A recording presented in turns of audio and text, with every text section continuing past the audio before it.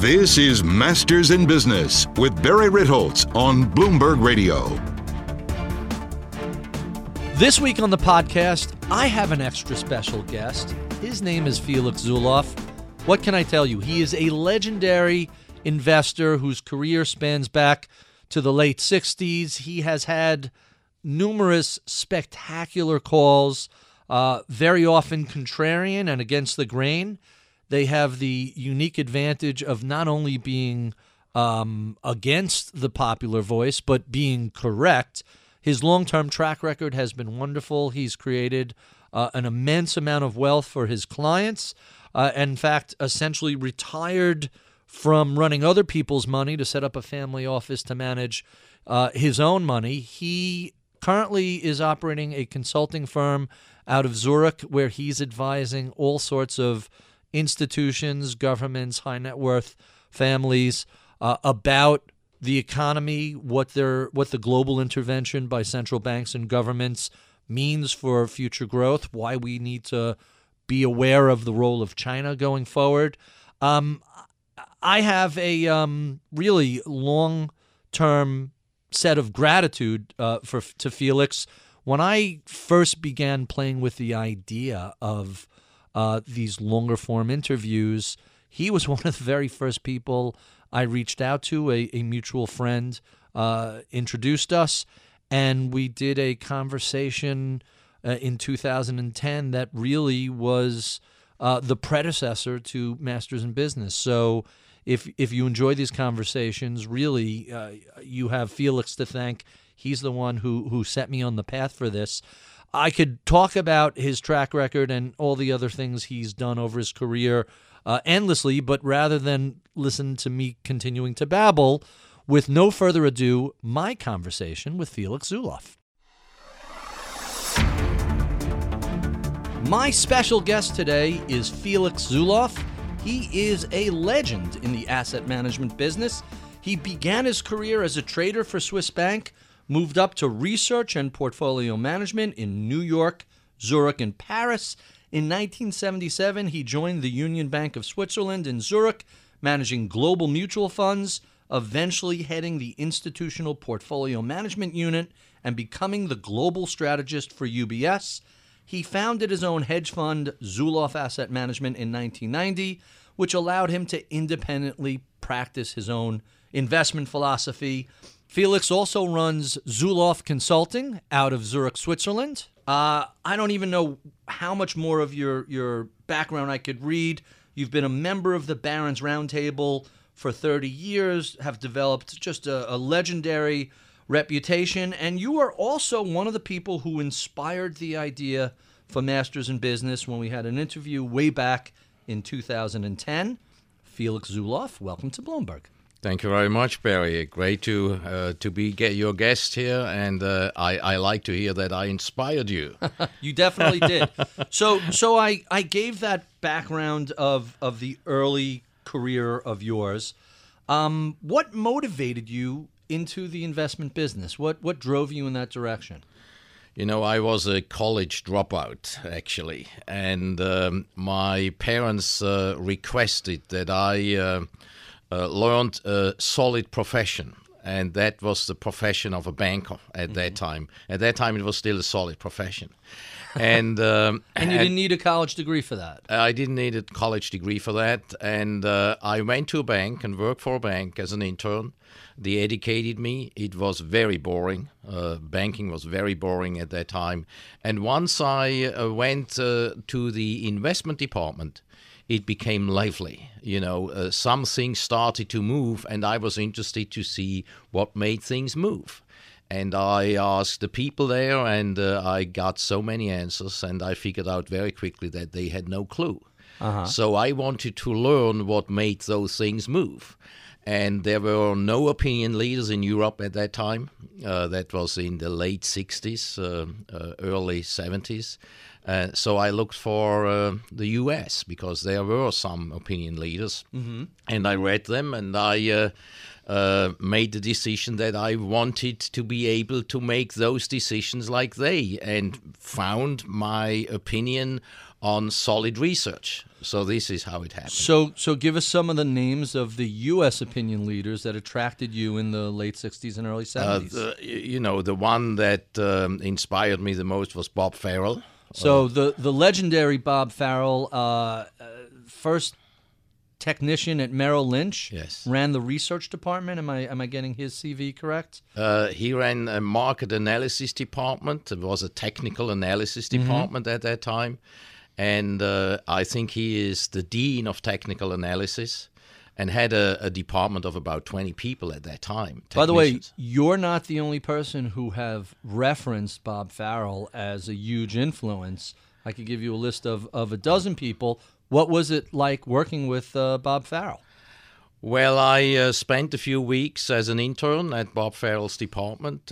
He sat me right next to Bob Proctor at the desk. Oh, really? And I heard about 1, 2, 3, 4, 5s and ABCs and things like that. And I Elliott wave count and all that stuff. Yeah. And you don't strike me as an Elliott wave technician. I looked at it and I learned it and I read the books. And Bob is still a colleague of mine. I visited him a few times at his home in Gainesville, Georgia. Mm-hmm. But I figured out after some years that all of a sudden you see 3s and 5s and ABCs everywhere, and it pollutes your mind, and there is a subjectivity to the theory. It can be very helpful at times, but it is one of many tools. Mm-hmm. To say the least. What did you learn from working with Bob Farrell? Bob Farrell, he's a modest man, a true gentleman, and a very good friend. And I learned from him not only the modesty, I learned from him how sentiment changes over time. He gave me a booklet very early, the One-Way Pocket. Sure. That's a classic. And very small little booklet was written 100 years ago in 1917, and it describes what happened in a Wall Street brokerage firm by the activity of the clients. And it shows how sentiment changes over a full cycle in the stock market, from the lows, the bottom to the peak.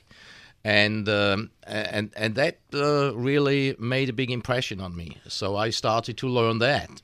So around shortly after that time, 1973, you identified markets as having been very toppy, and you shorted the market broadly, pretty much right before the 73-74 bear market, which was a 57% collapse in U.S. equities. What led to that decision, and what was your thinking like back then? That was before I met Bob Farrell. Oh, really? And yes, I met an English gentleman, a good friend of mine, when I worked at a brokerage firm in Paris. And he showed me technical analysis, point and figures, and cycles, and all that stuff. And I did my analysis, and I came to the conclusion that the market is due to top and to go into a bear market.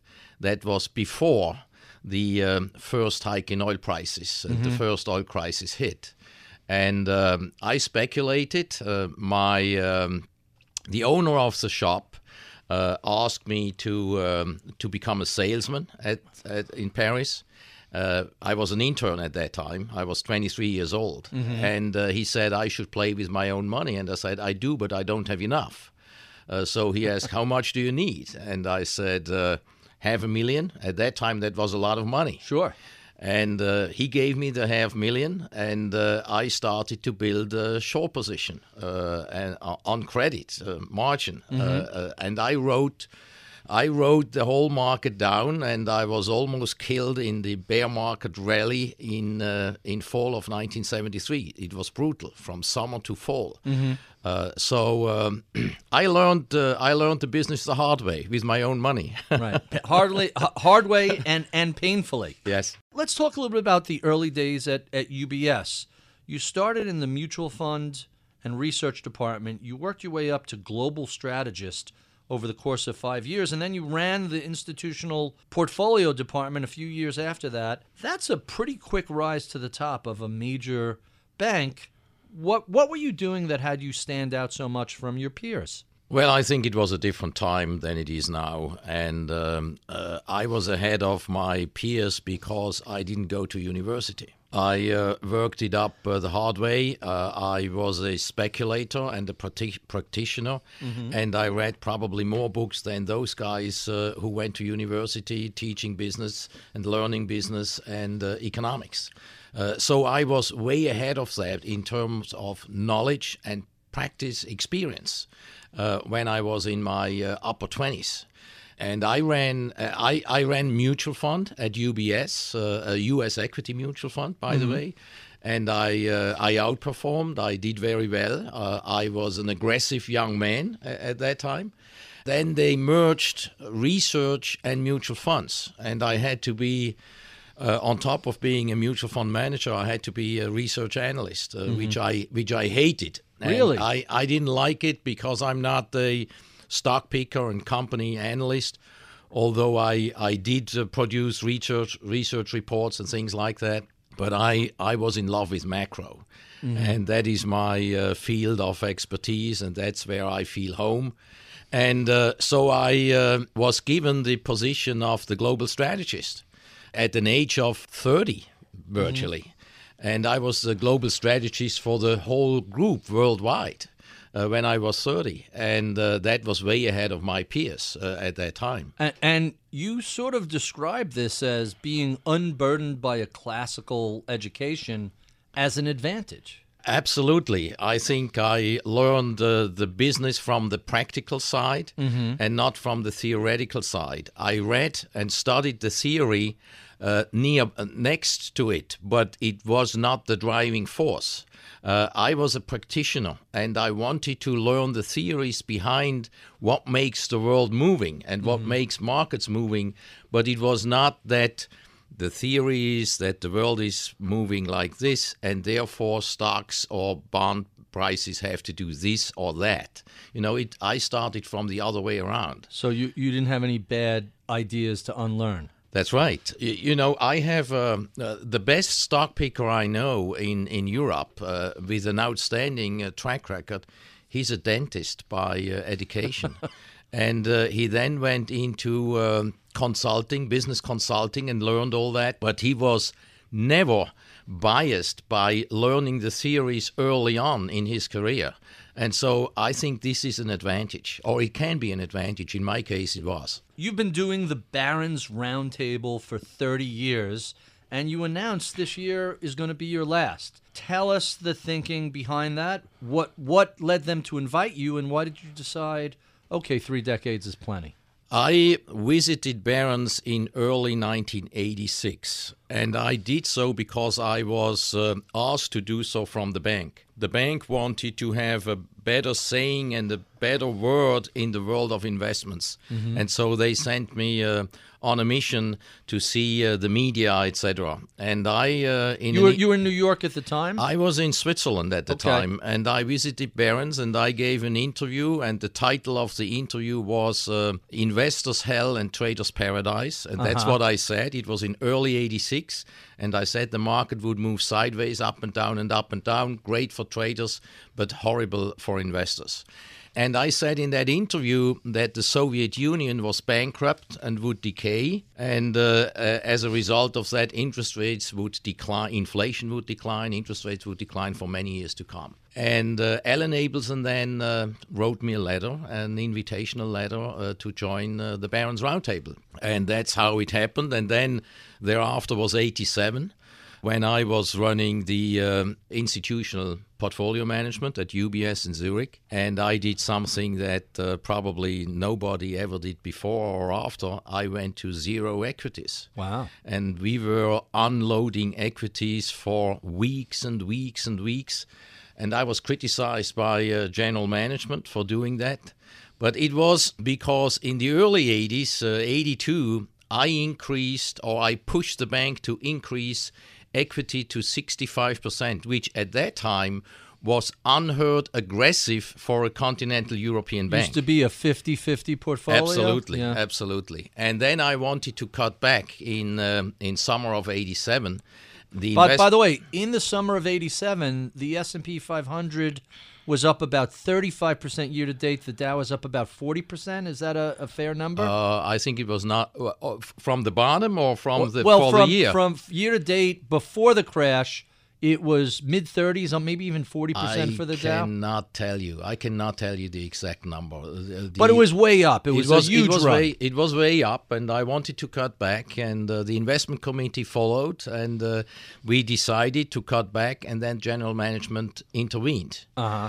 And I thought they should care about their business, and we do the investment side. And that's why I made an extreme example statement that we go to zero. And I ordered all my portfolio managers to go to zero equities. Wow. But I explained them why. I explained them the reason. I didn't know that the crash was coming. I expected a 25% decline for the next 6 months or so. Right. As opposed to 23% in a day and peak to trough the market went just about flat on the year after the crash. Is that about right? I really do not know exactly. I'm gonna say that's ballpark. That may be. But we did very well. We were up a lot. The market was down a lot. And unlike the U.S. market, the European markets kept going down for another month after the crash. And interestingly, in Switzerland, where you had registered shares and bearer shares, registered shares could not be bought by foreigners. So a smart investment banker, he created warrants on registered shares. And those warrants all had a premium of up to 40% running for another year to 2 years. And I, for myself, I shorted all those warrants because at that time you could short them in the future on margin. So all those warrants were down about 80% or so. I had a good year. To say the least.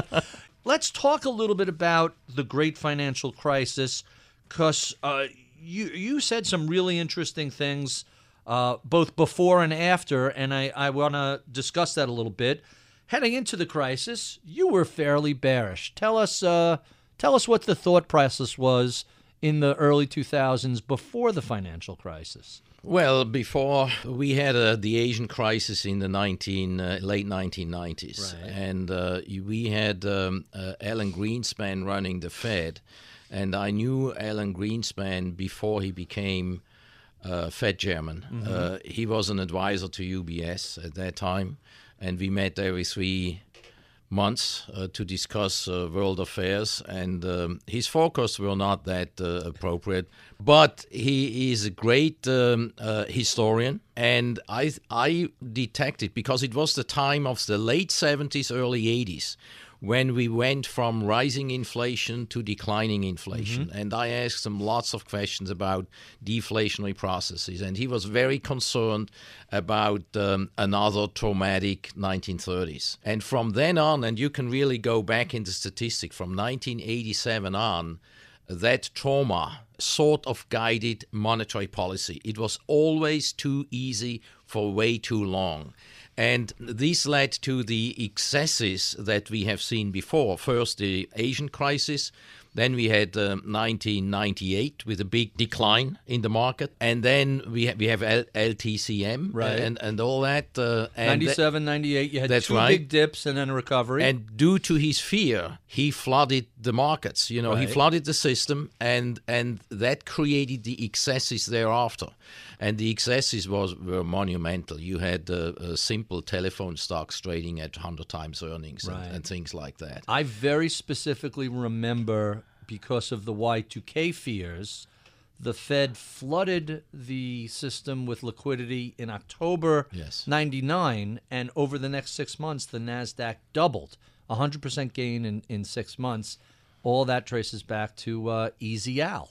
Yeah, so you had excessive valuations, and then you had rising inflation and rising interest rates, and that broke the market. No doubt the early 2000s, everything priced in dollars or credit spiraled out of control. That's right. And then we had that crisis, and that crisis again triggered the next stimulation, support of the system, the next stimulation. And then you had also the economic policy of making housing available for every American, even if they cannot afford them, and all that. And that created the next big excess, which was the last cycle. Right. And in the center of that cycle was housing, primarily U.S. housing, but also housing in Spain or wherever around the world. Around the we world. saw a global boom. And it's always important to see what's the driving factor and the driving theme in a cycle is. Mm-hmm. So in the last cycle, it was housing, real estate, and in the current cycle, it's China. That's fascinating. Now, you have a reputation as a perma-bear, but in March of 2009, you came out and said, hey, we're overdue for a substantial rally, 30-40%, I believe is what you had said. And you were pretty much within days of the low, weren't you? I think it was one day away from the low, and it is in print in Barron's. I said now with the next 6 months we'll see 25 to 40% rally, and then we'll see it could fall back once again, but I'm not sure. We have to assess it as we see it's happening. So that raises the question in my mind, from whence does this reputation as a perma-bear come from? That's not a very bearish statement. 40% up from here. Yeah. I'm not the perma bear, but the label was given to me after the '87 crash because I called that downturn, and I made bearish statements. And unlike most others in the industry who are reluctant to make bearish statements, I call them as I see them. So whenever everybody else who might be bearish is reluctant to speak up, I do, and that gave me that label, which is absolutely wrong. In the early 1980s, I was going around as a raging bull. It was a time when you could buy blue chip type of stocks like a Unilever. You could buy at a PE that was lower than the dividend yield. And nobody wanted to turn bullish because everybody was sitting in money market that was so high returns at that time. And I was pounding the table and nobody was listening. So I do not get the reputation of a raging bull. I got the reputation of a bear because of the '87 experience, I believe. Let's talk a little bit about the current environment, which seems to be giving a lot of people, especially on the hedge fund side, fits. What makes today such a different era than what preceded? And I'm not saying it's different today. I'm saying what is the, you mentioned earlier, every cycle has a different driving force. What's the driving force in this cycle? Well, the driving force in this cycle is China, but the cycle is somewhat different from previous cycles because we have, after 2009, we have really entered central planning in a way because the central banks have taken over to manipulate financial markets to the degree that they move prices where they want to have them. Mm-hmm. And that is a new element, and that is distorting a lot of things that used to work well in previous cycles and do not work as well in the current cycle. So that's a distortion, and the question is whether this is a permanent distortion that will be with us forever in the future, or whether this is a temporary distortion. My understanding is that it is probably a permanent distortion. So here's the pushback to that, because we've heard variations of that argument from many quarters, and the other side of the argument is, hey, we've always had the government sticking its fingers into markets following the Great Depression. Well, it wasn't the central bank, but we rolled out FDIC insurance for depositors, and the new SEC was introduced. You had a huge set of policies after World War II to stimulate the economy, and then in the 70s we went off the gold standard. So arguably the government has always been sticking its fingers where it doesn't belong. That's absolutely right, but it sticks more and more of its fingers into where it doesn't belong, and this is a trend. And the trend is then reflected that the government share of our economies is on the rise as a trend, and the interference is on the rise, and the free markets are on a decline, and this is the change. I think it's a structural, secular trend change that we have seen. It started very slowly in after 87, with central banking becoming more biased to asymmetric expansionary policy. And after 09, it was 2 more steps forward in that process. And I think central banks cannot go back to where it was, because if they tried, they would break the system. You knew Alan Greenspan personally. He very famously was an Ayn Rand acolyte. He believed in free markets. How is it that this free market libertarian economist put us on such a track to government management of markets? You know, it's one thing to commentate and in theory what should be done and what's right and what's wrong. It's another thing to be the guy who pulls the trigger, makes the decision, and is responsible for that decision. And as soon as you are responsible, you move more slowly, more cautiously, and you rather err on the side of making it better for the world, not worse, or less painful, not more painful. And unfortunately, that is true for the short term, but in the long run, the outcome is exactly the opposite. You make it less painful in the short run, but you make it more painful in the long run. So at the most recent Barron's Roundtable, you said, today seems a lot like late 1999. Are you implying that we're in a bubble? Are you implying we're about to enter another 10-year period of wandering in the wilderness? What does late 1999 mean in that context? Late 99 means that we are late in a cycle that is going to peak, and then we have a economic slowdown, recession, crisis, and then renewed stimulus. So we are very late in that economic cycle, and we are very late in the investment market cycle. The exact timing is very difficult to forecast. I said at the beginning of the year, the market should do very well into the summer. I expect a summer peak, then a correction into fall, and then another attempt on the upside into a peak, most likely in the first half of 2018. That worked out well in the European markets. We had a correction in Japan, which was more sideways than down. And we didn't have any correction in the U.S. market. The U.S. market just kept going. Mm-hmm. And there are different ways a top could evolve. A top could be a long procedure of a rounding top. Sure. Or it could be a procedure where the leading theme stocks go into a buying climax. We do not know the outcome. If the buying climax thing develops, it will probably develop over the next few months. And in a buying climax, thematic leaders usually double in the last 6 months. Really? So yes. we're watching Amazon go through the roof on good earnings. I'm not saying it will be that will be a spike top, but it could happen. It could be very crazy. And of course, the central bank, I believe, is now very much concerned with rising inflation. As you know, the New York Fed is gathering its own ways of measuring inflation, and that inflation is close to 3%. So the New York Fed is the one guiding the Fed to a tighter policy. So you have the excesses building in the market in the late stage of the cycle, and at the same time you have the central bank moving against it. So that is usually late cycle stuff. That certainly sounds familiar. Here's the pushback you would hear from the bulls. Global economy is expanding. It's doing much better around the world. U.S. is 5% or less unemployment.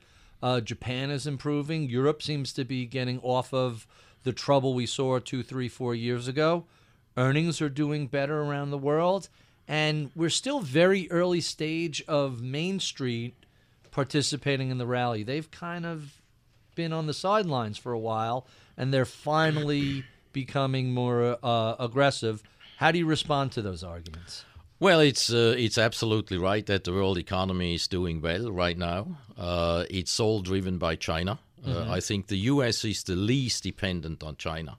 It is different from the EM universe, emerging markets, and Europe. They are primarily driven by China. Trade with China is as important as inter-European trade. Even in Europe, that's amazing. Yeah, in Europe. EM, we've known this for a long time, yeah, but Europe? But Europe is very dependent. The whole revival that you see now in Europe is driven by this strong economy in China. And China, I believe, is in a interesting position right now. You heard President's speech last week, and in 2021, there is the 100th anniversary of the Communist Party. And it's very clear that they want to have a strong economy at that time. If you want to have a strong economy in 2021, you stimulate in 2020. Right. And they are central planners, right? So they're leading up to that. So that means they have to take the pedal off, the foot off the pedal in 1819. And I think 1819, they will address the imbalances in the financial sector, and that will slow down the Chinese economy in 1819, and it will slow down also the rest of the world. So we are entering a period where sometimes in 18, I would say from the peak probably in the market is in the first half, the peak in the economy is probably from mid-18 on, and then we slow down into 20, okay? If that is correct, and 2022 is the next National Congress, and President Xi is probably the first leader who tries to run for a third time as president. So he wants to have a very good economy in 21, 22. That means he has to first slow things down, restructure some of the imbalances in the system, because if he tries to carry through, it could backfire to him. It could be the worst of all worlds, namely a completely overheated situation with high inflation rates, etc., etc.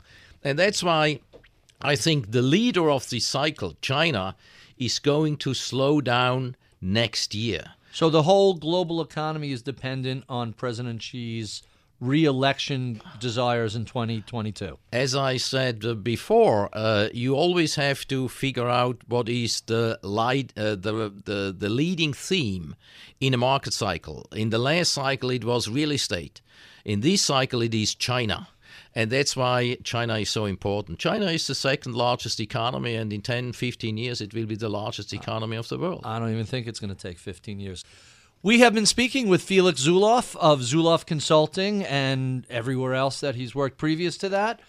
If you enjoy this conversation, be sure and stick around for the podcast extras, where we continue chatting about all things macroeconomics, investing, and global economy.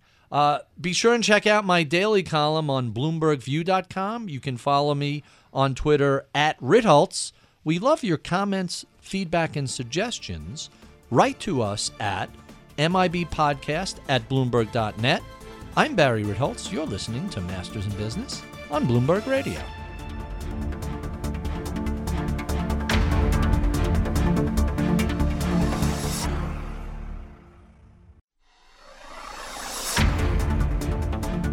Welcome to the podcast. Felix, thank you so much for doing this. I mentioned earlier, you and I had a conversation in 2010. I think it was over the phone. You were in Switzerland and I was in New York. You were in Zurich. And that conversation where we had a long, in-depth discussion about macro issues, and we spoke for about an hour, really the response to it and the idea that, hey, everything doesn't have to be a short soundbite. We don't need to do these 5-minute segments followed by a commercial, and we don't need to ask, what's your favorite stock? When's the Fed going to raise? Where's the Dow going to be next year? Instead, get into a little more depth really was the genesis of this show. So I have you to thank for this. This, as I'm fond of saying, is the most fun I have all week. That's very flattering. Thank you very much. So we were talking during the break before about some of the challenges during 97 and 98. Is this year look like 99? Is it 96? You said this kind of looked like 98 in some ways. Explain that. Well, in 98, in 97, we had the Asian crisis. China had devalued in 94 its currency by 50%. Wow. 50%, not 15. 50. 50. That's 50. good for exports, isn't it? And that got a tremendous kick into China, but it hurt all the Asian economies. Including Thailand. Including Thailand, Malaysia, etc. And then we had the Asian crisis. And the Asian crisis was, for many, a shock. And central banks opened up the floodgates. And then we had markets going higher again. And then we had 98, we had LTCM. And that was a big decline. And we had a huge move in the currency markets. The whole world was short the yen. I think Julian Robertson at that time, that was a big problem for him. Mm-hmm. And I talked to him about 2 weeks before it happened because I was on the other side of the trade. You were long yen, short dollar. I was long yen, short dollars because I expected another hit. And I did it through options. And how did that trade work out? And I think dollar yen went in 2 weeks' time from 145 or so to 108 or something like that. A huge move. 30-40% move in currency. And that usually takes years to do. Absolutely. So we had a great year. We were up over 40% that year. So that was the currency trade that made it for us. I always traded currencies. I always traded commodities. I always traded fixed income. And stocks and equities. I was pretty much across the board. I was really at home in all the different asset classes. Well, that makes sense because you're a top-down macro guy. One of the things we didn't get to earlier that I have to ask you about is the global geopolitical situation. We have the rise of popularism around the world. Catalonian independence. I was just in Barcelona. It was madness. Yeah. Brexit, and then Trump in the U.S. Are there similar forces driving all these things, or are they wholly unrelated? And what does it mean to investors?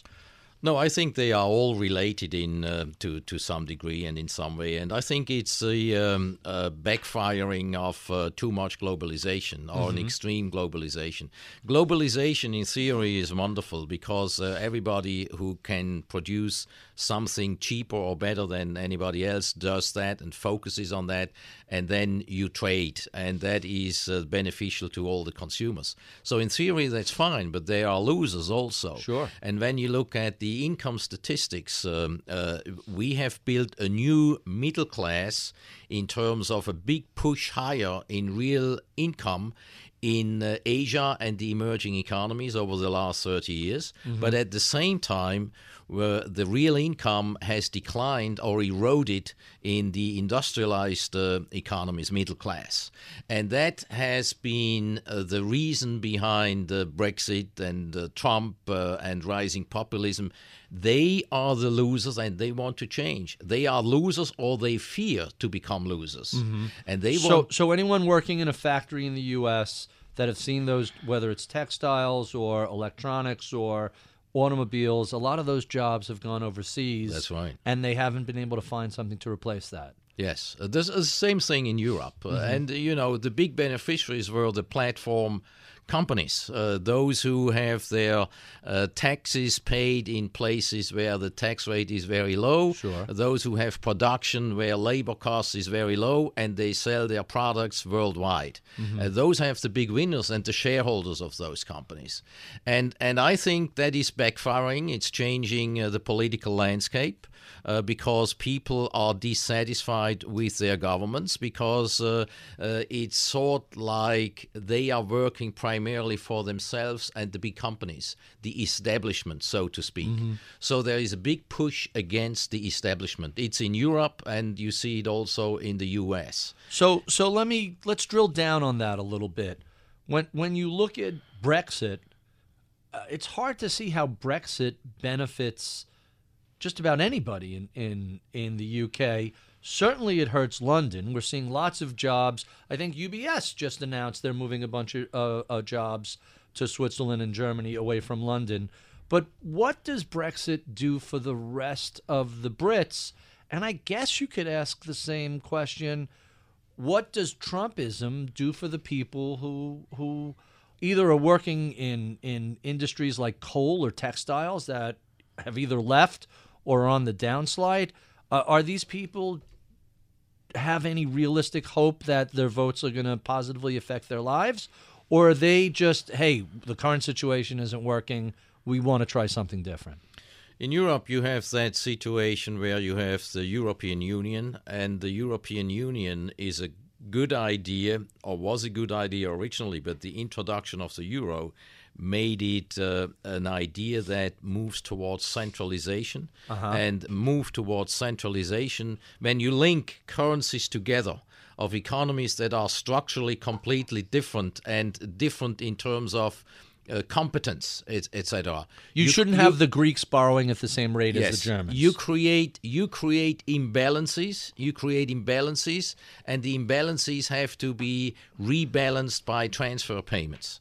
And that, by definition, means more socialism, more redistribution, and that makes an economy less competitive in the long term, and the productivity and prosperity goes down. So it's a bad idea.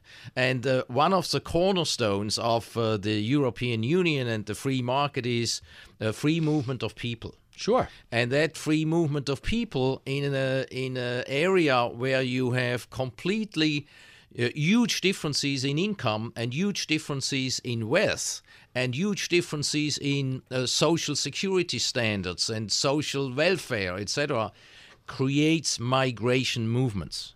And you get people moving from the poor places to the richer places. And so the UK got a lot of inflow from Eastern Europe.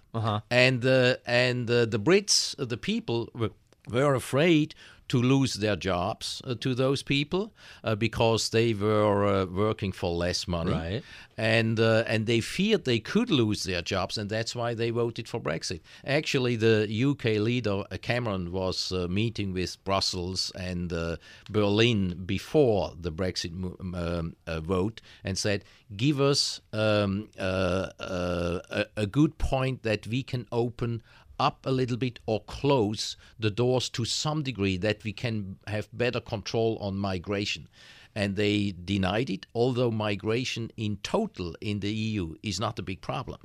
And they are very dogmatic, and that created Brexit. Can the Brits turn around and say, you could come here, but you don't qualify for Social Security or health care or whatever until after X years? That was the idea, but that was not tolerated by the EU. And that's why we have this situation. I think if the Brits are smart, and right now they are in political disarray, but if they were smart, they could decide what sort of policy serves their own country best and do exactly that and position them to attract businesses. And that would be very beneficial.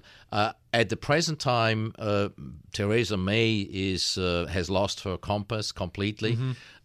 She will probably be a transition figure, and you need a new government, a new leader to make Brexit work for the UK. Makes sense. Over the past few months, I've been in half a dozen European cities, in France and Spain and Italy, and everybody wants to talk about Trump. The Europeans are fascinated, sort of with a bemused, oh, you silly Americans type of questioning. So, what's happening in the States? What do you think of Trump? What do you think of what's going to happen with Trump in China? What's going to happen with Trump in Korea? We get these questions where they're sort of like amused that this is not the usual situation, but there's an undercurrent of this is potentially very disruptive and very serious. So let me put the question to you. What's the European view of what's happened in America, and how do you think this plays out? Well, I differ from most of the Europeans. They look at it and find it ridiculous what's going on in the U.S. and say, "Oh, those silly Americans, etc." You know that. I think Trump went through the primaries and he beat 15 members of the Republican establishment, and he was the only candidate who read the zeitgeist right. You see, and whether he has the character and the personality to lead the U.S. as a president is another question. But he was elected for reasons to change policies. And I think since Bannon has left, which was his ideological compass in a way, I think it looks to me like the establishment has taken over at the White House. Regained control. And I think this is not for good, because this means Trump will not be able to deliver what he promised. And only a very small fraction, if at all. That means all the voters who voted for Trump will get disappointed. And I think the next U.S. president will come from a political side that is left of Bernie Sanders. Really? Absolutely. Who's left of Bernie Sanders? Yeah, I don't know the name yet, but I think, a lot of Democrats, the losers of globalization, voted for Trump. That makes sense. And I think they will be very disappointed, and they will next time go with a socialist who promises them a better life. And guaranteed health care, guaranteed education, and so we have rising socialism. Not just in the U.S., we have it in Europe as well. We have rising socialism. We also have rising nationalism because of globalization that has gone too far and created too many losers. We have rising nationalism. And isn't it kind of black and white?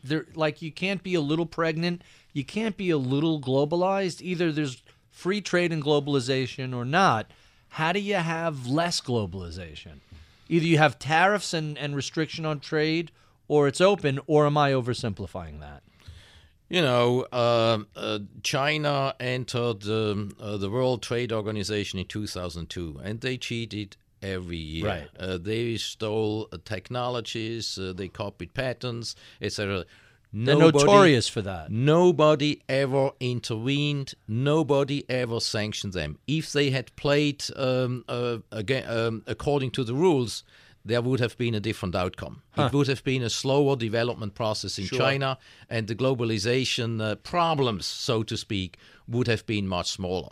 But nobody sanctioned them, and I think that's the problem. You have a system in China, a central planning system, that were run in the last 20 years for employment, not for profits. Whereas in the World Trade Organization, it really states that an economy should be run for corporate profits. Those are two ideologies that do not fit together in World Trade Organization. So that creates the problems. But coming to geopolitics on that side, it's very important that if the world economy cannot grow enough over the next 10 years. And I think this is a fair assumption given the demographics. We have, if you look at the age class of up to 65 years, per year in the OECD, China, Brazil, and Russia, in that area, we had, since the 1950s, every year 25 to 30 million more people. Tremendous growth. In 2008, we had 14 people only. New growth. Today, we have 1.7 for 2017. Next year, it's 0.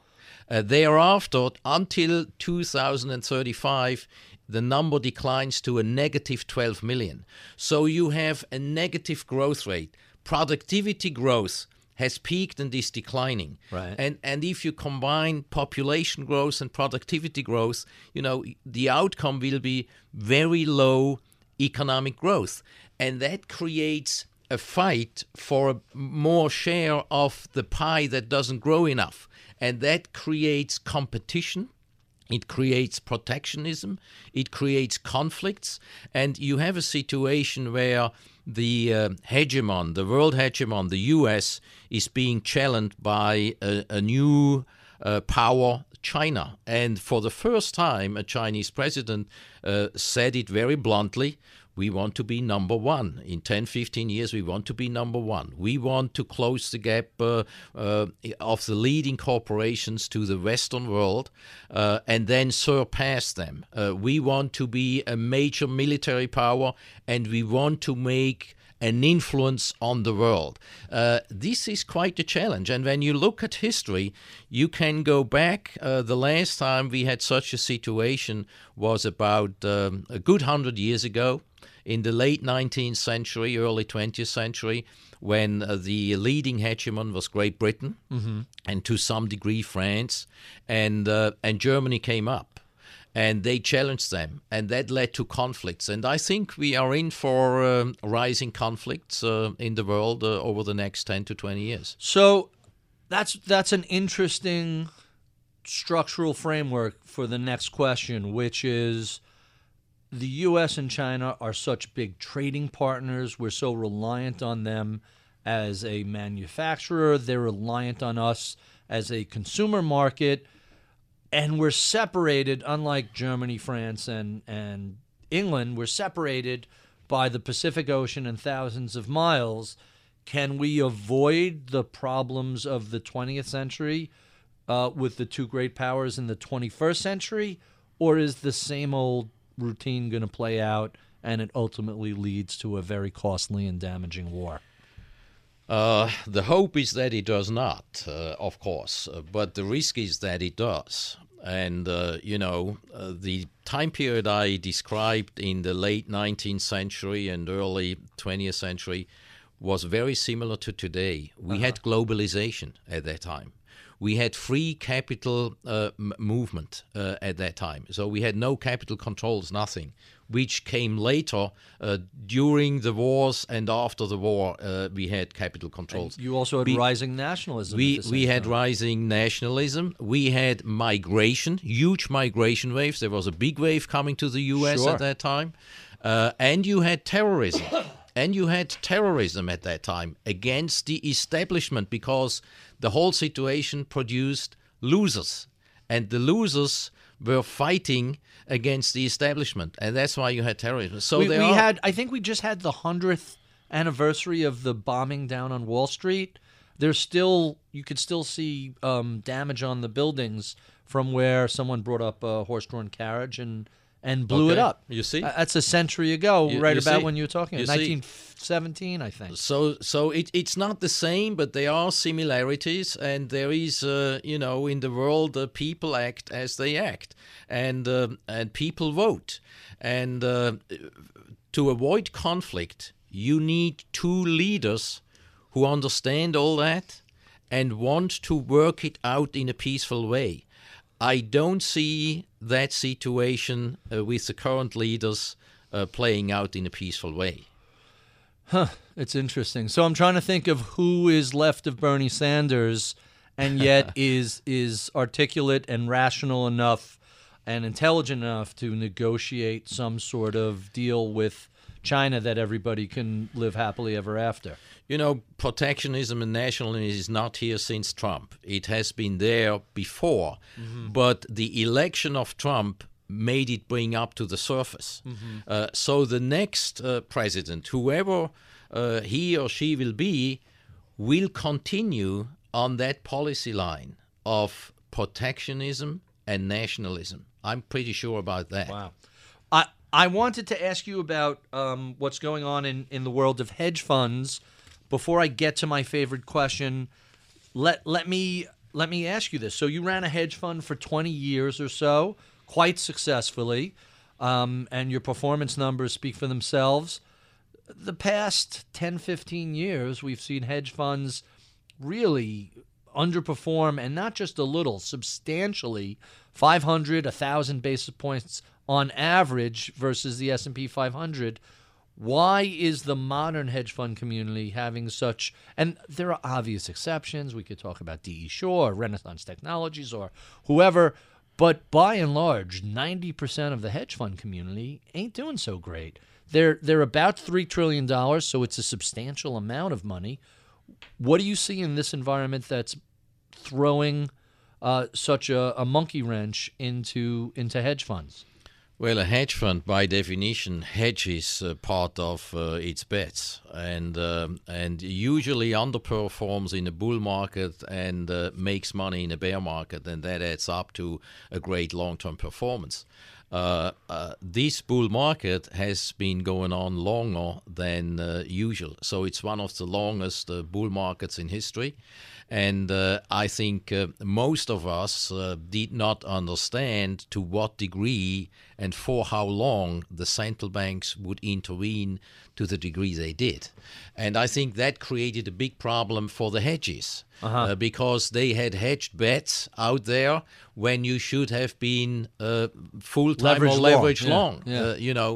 I think that's the first problem. The second problem is that you have a situation where long-only investors and not so sophisticated long-only investors, so the average guy from the street, he buys his stocks and he has great performance because it's just doing very, very well. Why do you need hedge funds for? Because you can do it yourself, or the central bank is doing it for you. And therefore, the attractiveness of hedge funds has declined. I think if we go back to a more cyclical environment where you have a down cycle, then the hedge funds will come back. Some will come back and some will not, because in the last cycle you saw that a lot of the hedge funds that used to be hedge funds, as the word implies, were long only. And they had a few hedges on just to charge the higher fees, but they were leveraged long only, basically. And they got wiped out. And they got wiped out, you know. So you mentioned mom and pop or the Main Street investor being long only. They very much gravitated towards an indexing approach, be it ETFs at BlackRock or mutual funds at Vanguard. What does indexing do to price discovery? Some people are calling it distortive of the market. What do you think about the trend?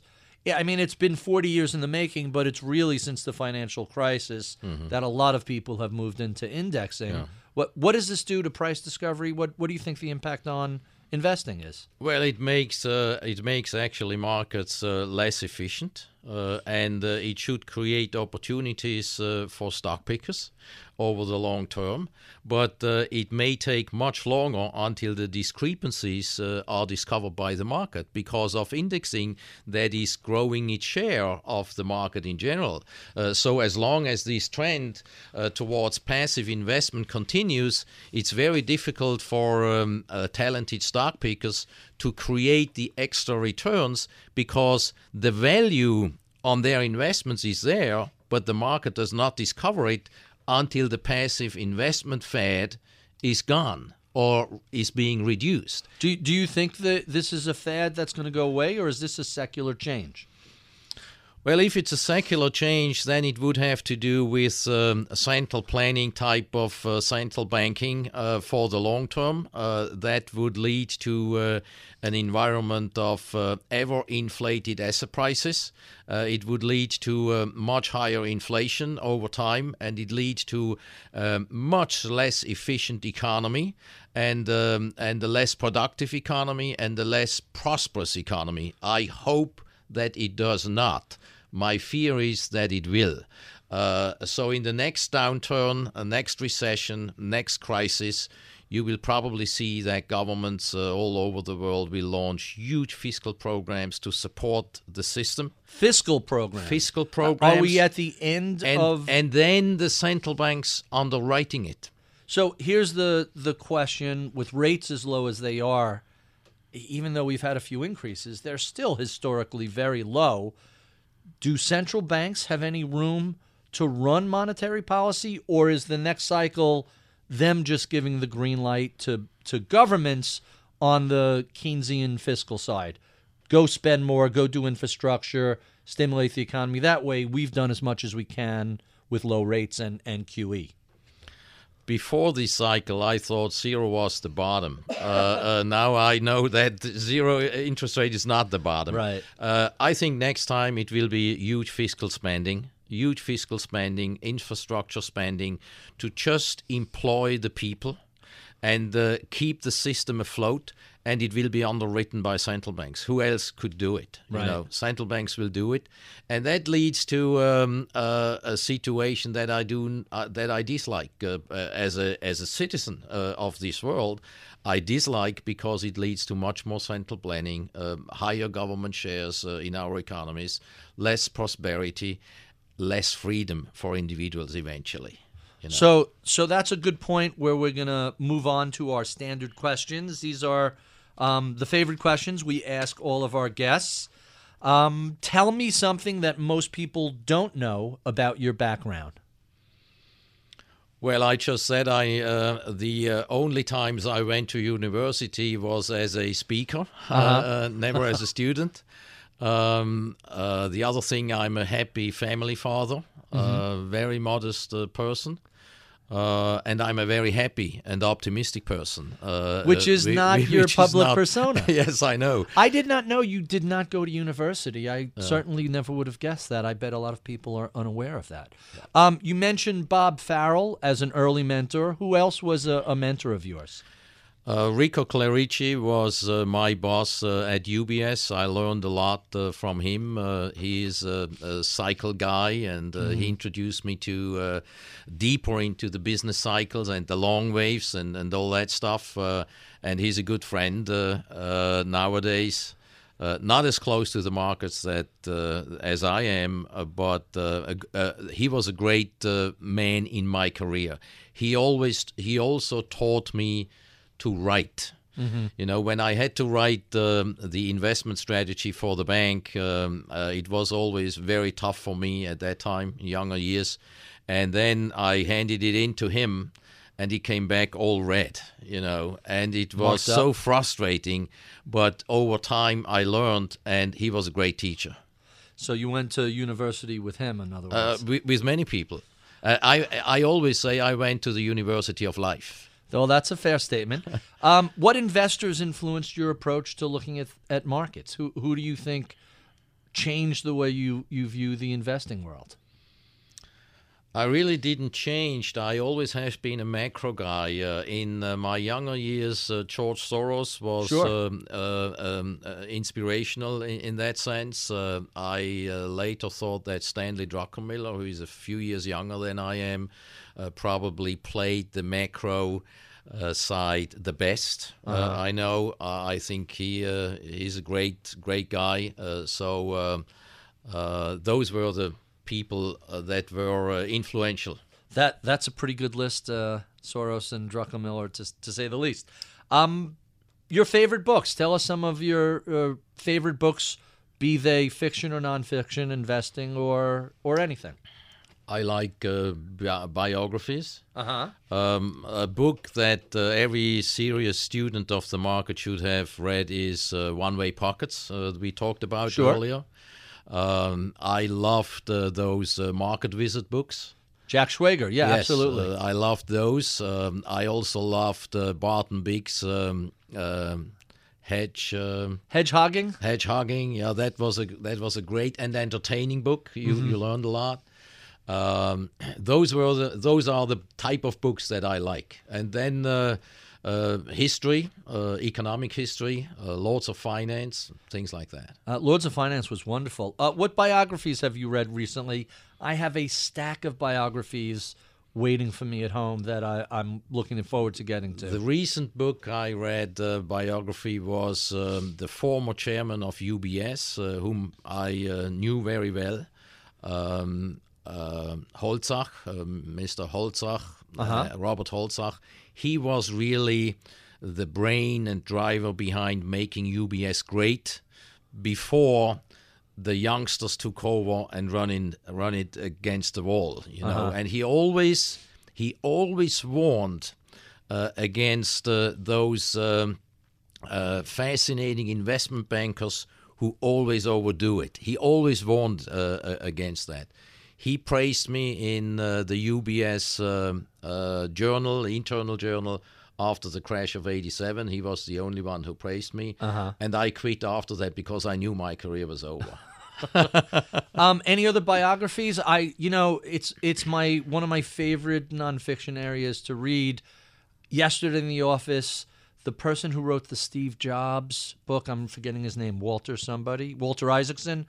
His new biography of Leonardo da Vinci just arrived. Leonardo. So that's on my list. Give me one more biography that you've enjoyed. It's quite some time since I read the last ones. Winston Churchill I read, and that's about Everybody loves the big Churchill biography. Let's talk about what has changed in the industry. What do you think is the most significant change in finance and investing, and how has it impacted managing money? The biggest change is the intervention by the central banks and the compliance. I recently had lunch with a friend of mine who was the founder of a listed private bank in Switzerland. They operate internationally. And he said to me, look, I'm the only entrepreneurial guy at the bank left because everybody else is driven by compliance. And I think in investing, it's the same thing. So we have lost, in a way, the entrepreneurial spirit in the field of investment because this central banking intervention just kills it. That's quite fascinating.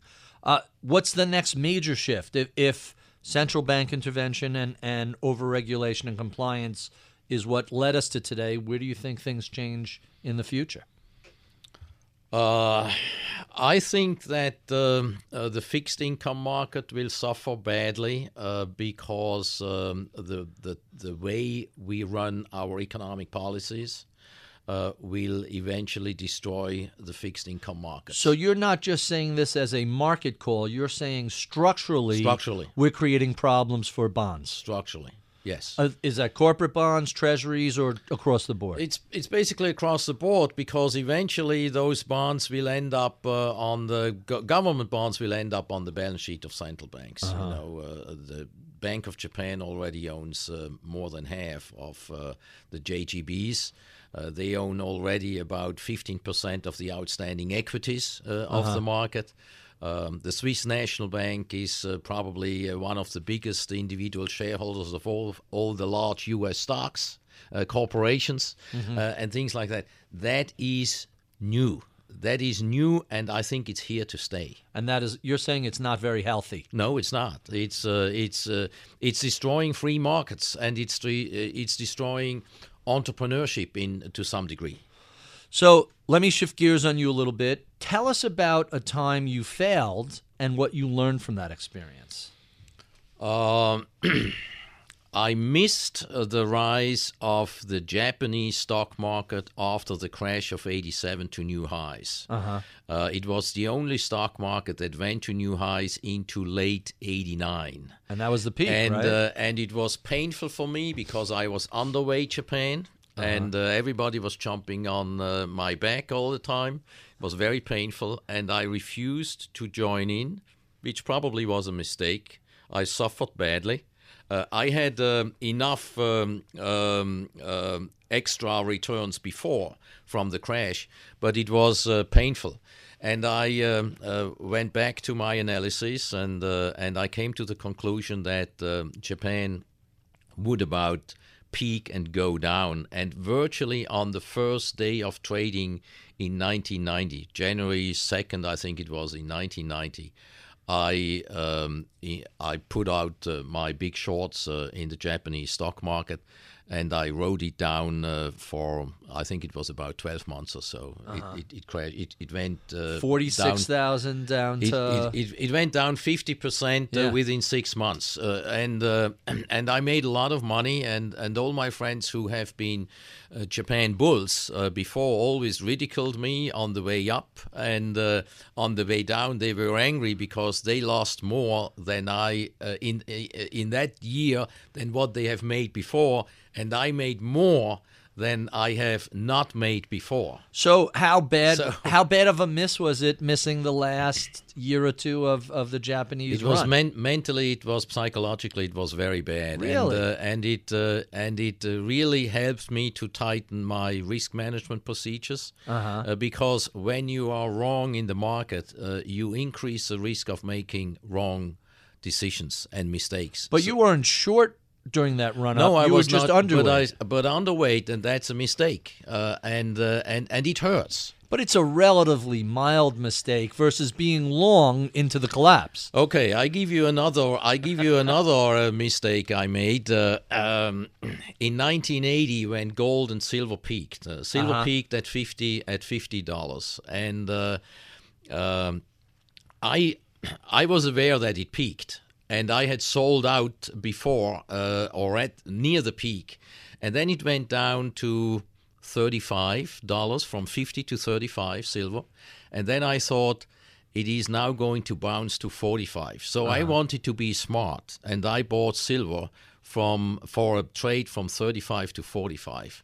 And instead of going to 45, it just continued to go down. Right. And I think at 18... I sold out with a 50% loss, and I turned the monitors up. I couldn't see it anymore. I felt sick. And then I went back to the drawing board and doing my analysis, and I came to the conclusion this thing goes down to 10.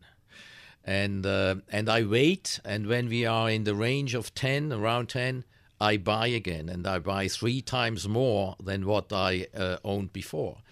And I did that. About 6 months later, we were there, and I bought that much, and I thought we could have a rally for maybe 6 or 9 months back to double, basically. Right. And it did double. And I was in San Francisco when silver hit, I saw the headline in the Wall Street Journal, silver hits 24.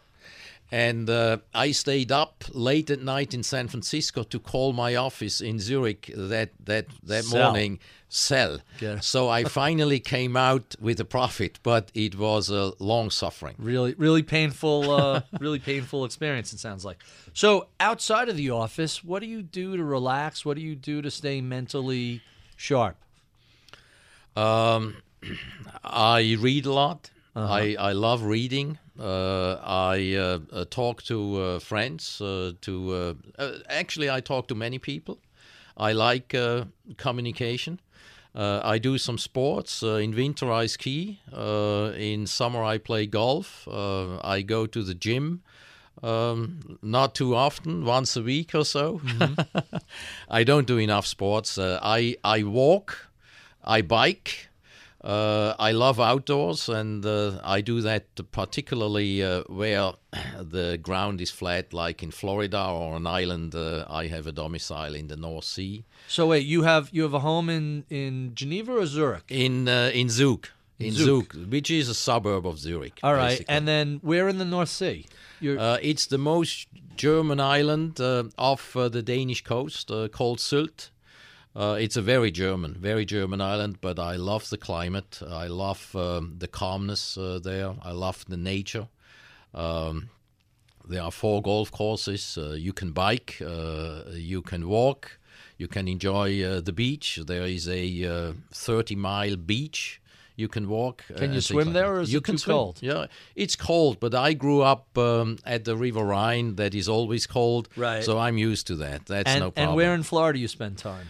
I have a vacation domicile in Naples. It's lovely over there. I love it, but now we go down this weekend and to look how it looks like. I think the landscape is pretty much damaged. Right. We're still in the last few weeks of hurricane season. So yeah, my golf clubs down there told me that they lost half the trees. Wow, that's amazing. So. What sort of advice would you give to a recent college graduate or a millennial who came to you and said, I'm interested in a career in asset management? What would you say to them?